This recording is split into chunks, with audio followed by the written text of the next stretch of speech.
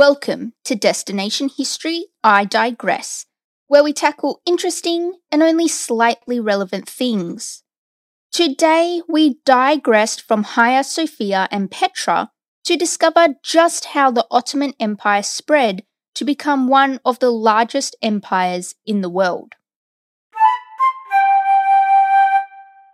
Founded as early as 1299, the Ottoman Empire was an imperial state that resulted in the merging of several Turkish tribes. Osman I, as a leader of one of the tribes in Anatolia, found himself as the leader of this newborn empire. He started with conquering the other regions and raiding the already weakened Byzantine Empire, and declared himself supreme leader, which seems to be a common thing among male conquerors. So Osman set up a formal government, and his successors continued to expand their territory further and further into what used to be ruled by the Byzantines. We see this expansion continue as we see rulers come and go. There was Osman, Orhan, Murad, and Bayezid. Suddenly, we find ourselves in the 1400s, and all Turkish land is now controlled by the Ottomans. In fact, it was Mehmed II who seized the Byzantine capital, Constantinople, in 1453, effectively putting an end to the Byzantine Empire there and then. Mehmed renamed the city to the current Istanbul and kept the city as the capital of the Ottoman Empire, where it pretty much flourished, becoming a dominant international centre for trade and culture. So, for the first few hundred years of the Ottoman Empire, it was all about expansion and gaining as much land as possible. And this need to expand didn't really end until it was just too late.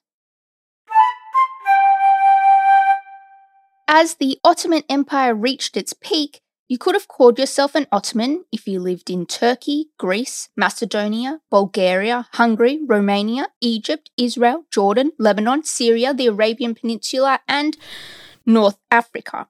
Pretty much massive swaths of Eastern Europe, North Africa, and the Middle East were under Ottoman rule for over 600 years. For an empire such as this, the Sultan or the Emperor was basically given absolute authority over the religious and political needs of his people. At the time, the West saw the Ottomans' fast expansion, mainly due to their advanced military organisation for the time, as a threat to their freedom and way of life. But within the Ottoman Empire, there was pretty much stability and security. You also had amazing advancements in science, the arts, and religion and culture. Coming out of the Ottoman Empire, we see calligraphy, poetry, painting, textiles such as ceramics and carpet weaving, and music. Science to the Ottomans was an important vocation, and many learned about astronomy, philosophy, geography, chemistry, physics, and advanced mathematics. The Ottomans excelled, particularly in medicine. If it weren't for them, we wouldn't have forceps, scalpels, pincers, or catheters. Quite the medical pioneers.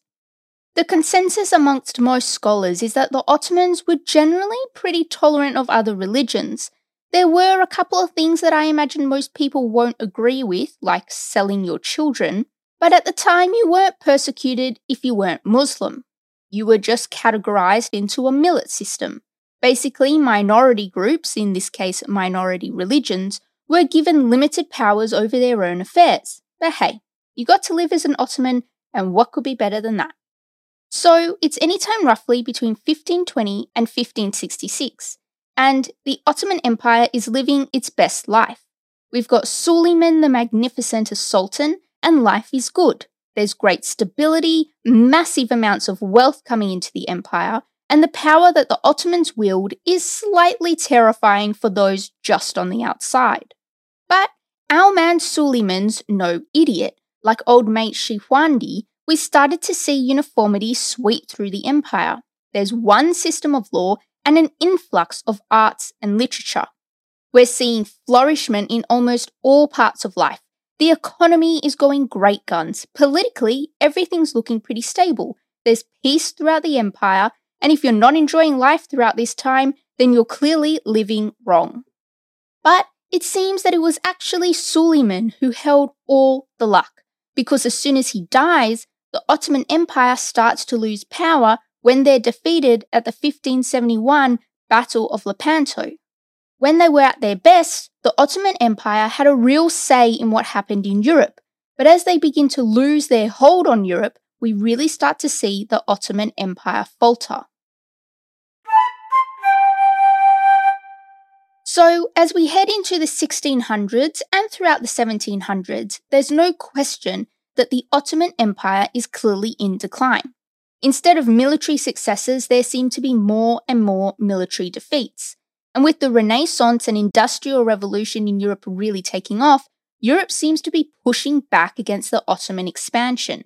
Not to mention that those who came after him were no Suleimans, and sea trade with the Americas and especially India was definitely strengthening. The need to trade with Asia Minor over land just wasn't as strong. In the mid-1600s, there was a spark of hope when the Turks experienced a couple of military victories in Persia and Venice, but these were short-lived because by 1683 they were defeated at the Battle of Vienna, and by 1699 they had actively started to lose territory. And the 1700s weren't that much better. In fact, they were kind of worse. Between the Russo-Turkish wars, we start to see some proper deterioration. Some European treaties even caused the empire to lose some of that classic economic independence and stability. And with the Crimean War, we see the Ottoman Empire properly start to struggle. Even the Russian Tsar at the time, Nicholas I, described Turkey as the sick man of Europe in 1844. It was actually in 1856 that the Ottoman Empire was recognized as an independent state by the Congress of Paris. But alas, this could not stop the downfall of the once great empire. The late 1800s was all about the rebellions, and several of them meant that the Ottomans were losing territory just a little bit faster than they would have liked. In 1830, Greece was free from Ottoman control after a revolt, and the Congress of Berlin gave Romania, Serbia, and Bulgaria their independence in 1878. And when the Balkan Wars hit in 1912 and 1913, Turkish nationalists answered the call to rise up against the empire, seeing the Ottoman territory decrease further with political and social instability starting to peak. The results of the Balkan Wars meant that the Ottomans lost about 33% of the territory they had left, and 20% of their population went with it. As the First World War kicked off, we already know that the empire wasn't doing too great, but they had it even worse by joining the wrong side. They entered the war in 1914 supporting the Central Powers, so basically Germany and Austria-Hungary. But as we all know, it didn't really turn out too well for these guys in 1918, and the Ottoman Empire was cancelled with the signing of the Treaty of Sèvres in 1920. Out of the dust appeared an army officer who had the good fortune to be in a position to find the independent Republic of Turkey. And on the 29th of October 1923, Turkey was declared an independent republic by Mustafa Kemal Ataturk. He spent the rest of his life serving as Turkey's first president, secularizing and westernizing the country as best he could.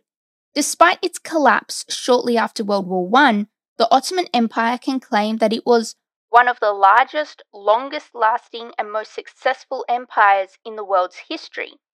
Now, this statement can probably be argued from here to Timbuktu, but it's no mystery as to how this empire was able to stay so strong for so long. They were incredibly organized, both their military and their government. I mean, you can't really go too wrong with a centralized political structure. And for the Ottoman Turks, it just worked really, really well. And even though there are only mere remnants that remain of the Ottoman Empire, it should be remembered for its diversity, military, artistry, religious tolerance, and architectural marvels, like our dear friend, the Hagia Sophia. And as a modern society, we can still see the Ottoman influence in our everyday, particularly in the modern Turkish Republic. Thanks for listening to this digression. Want to know even more? Then check out our website at destinationhistorypod.com. If you know of something that's slightly relevant about a destination, then get in touch through our website or on any of our socials. See you next episode.